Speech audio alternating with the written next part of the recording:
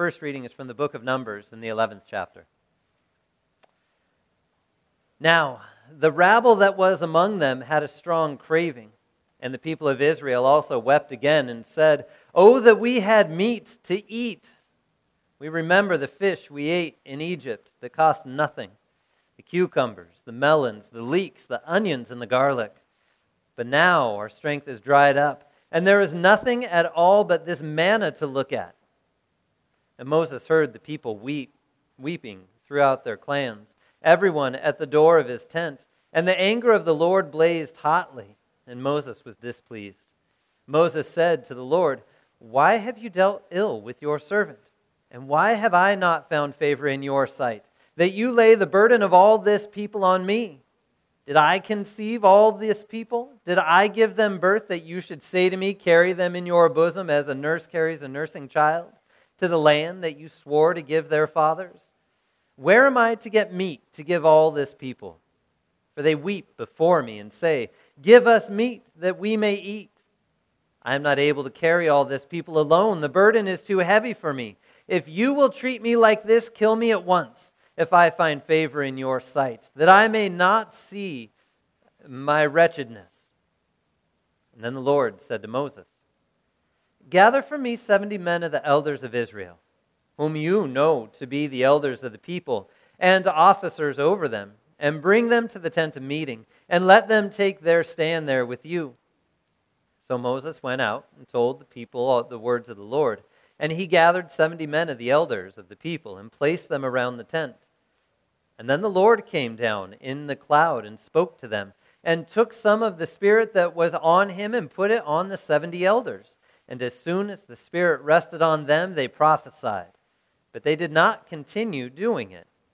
Now, 2 men remained in the camp, one named Eldad and the other named Medad, and the Spirit rested on them.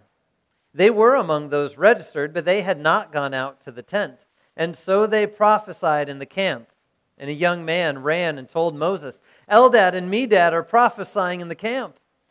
And Joshua the son of Nun, the assistant of Moses from his youth, said, "My lord Moses, stop them."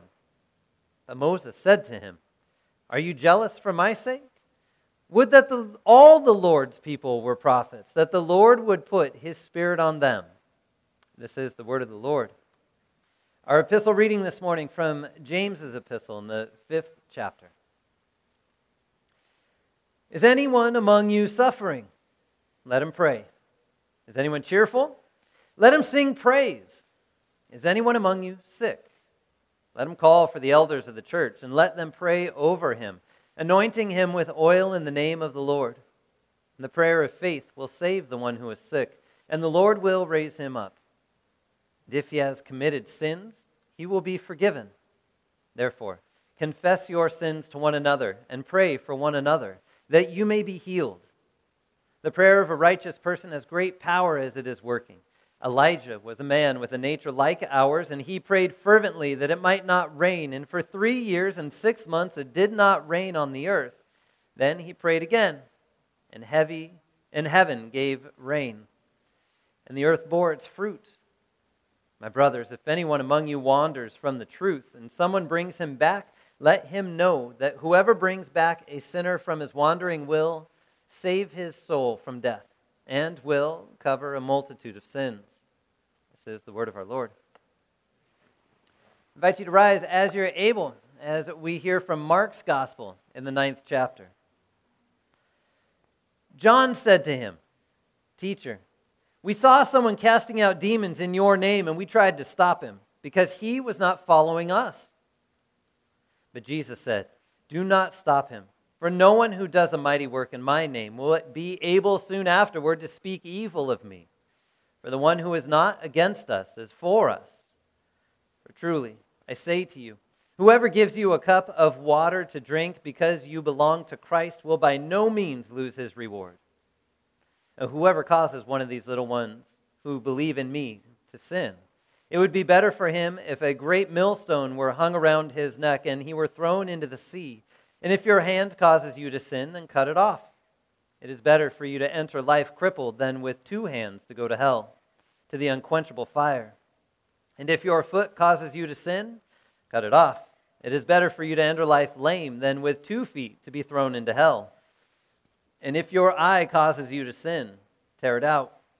It is better for you to enter the kingdom of God with 1 eye than with 2 eyes to be thrown into hell, where their worm does not die and the fire is not quenched. For everyone will be salted with fire. The salt is good, but if the salt has lost its saltiness, how will you make it salty again? Have salt in yourselves, and be at peace with one another. This is the gospel of our Lord. You may be seated, and I invite our young ones up.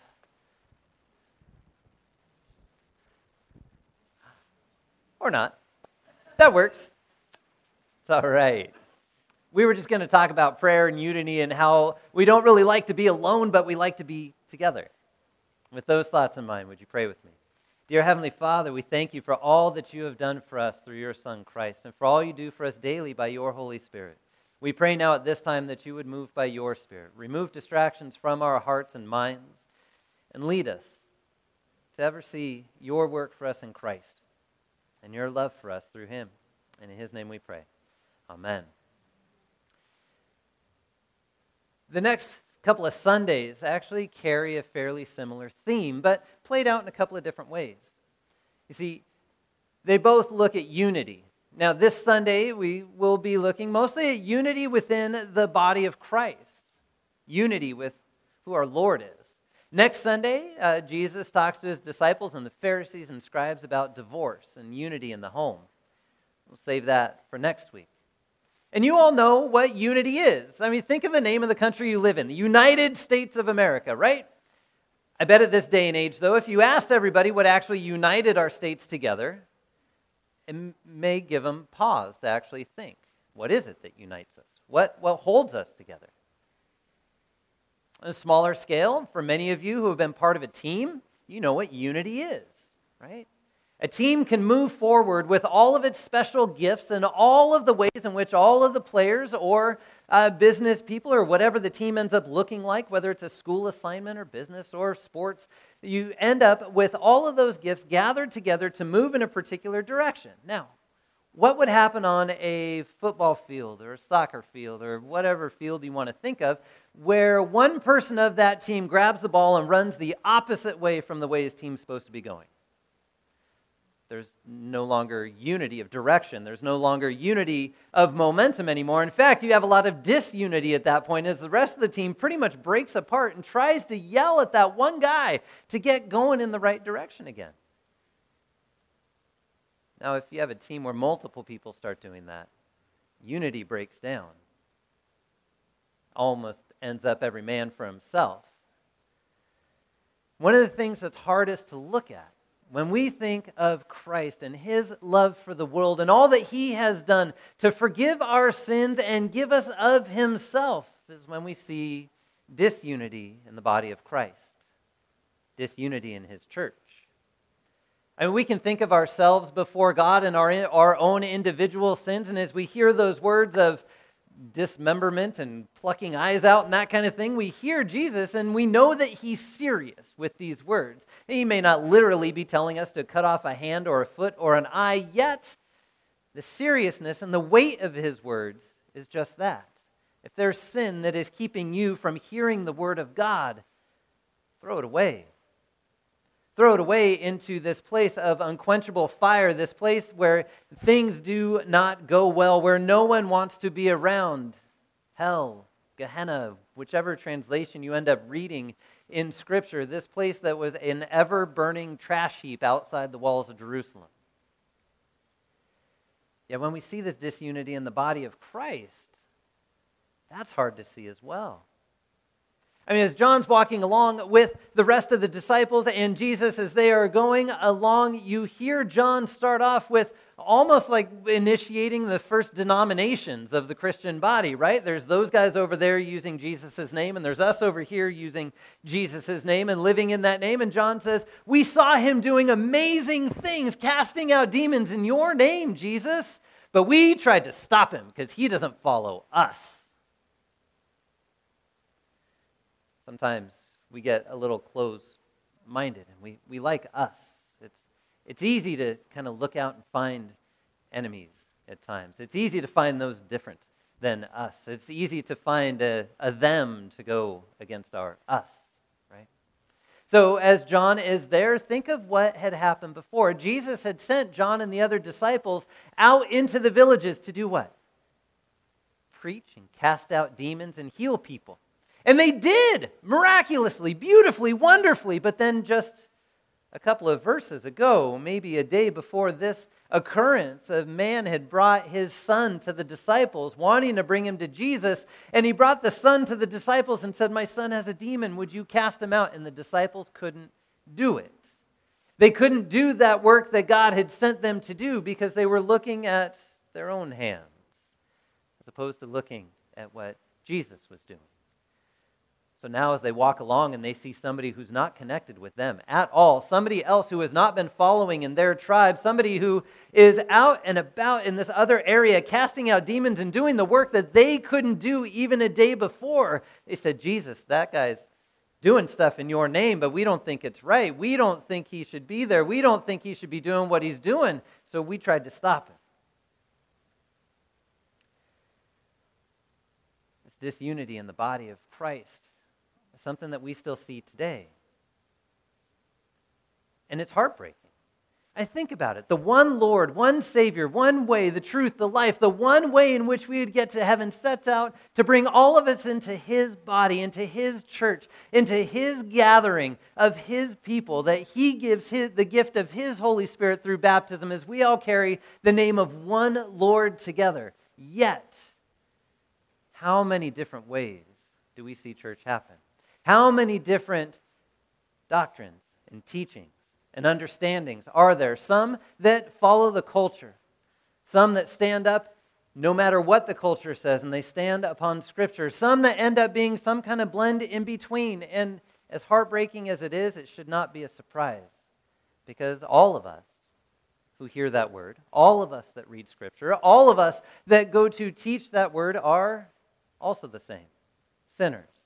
We do not have a perfect understanding of God's word. We do not have a perfect understanding of whatever it may be. But what we don't need to do also is wash away the teachings of Scripture, wash away the doctrines, wash away the history of the understanding of God's word within the church, and say that there are no differences at all, because there are.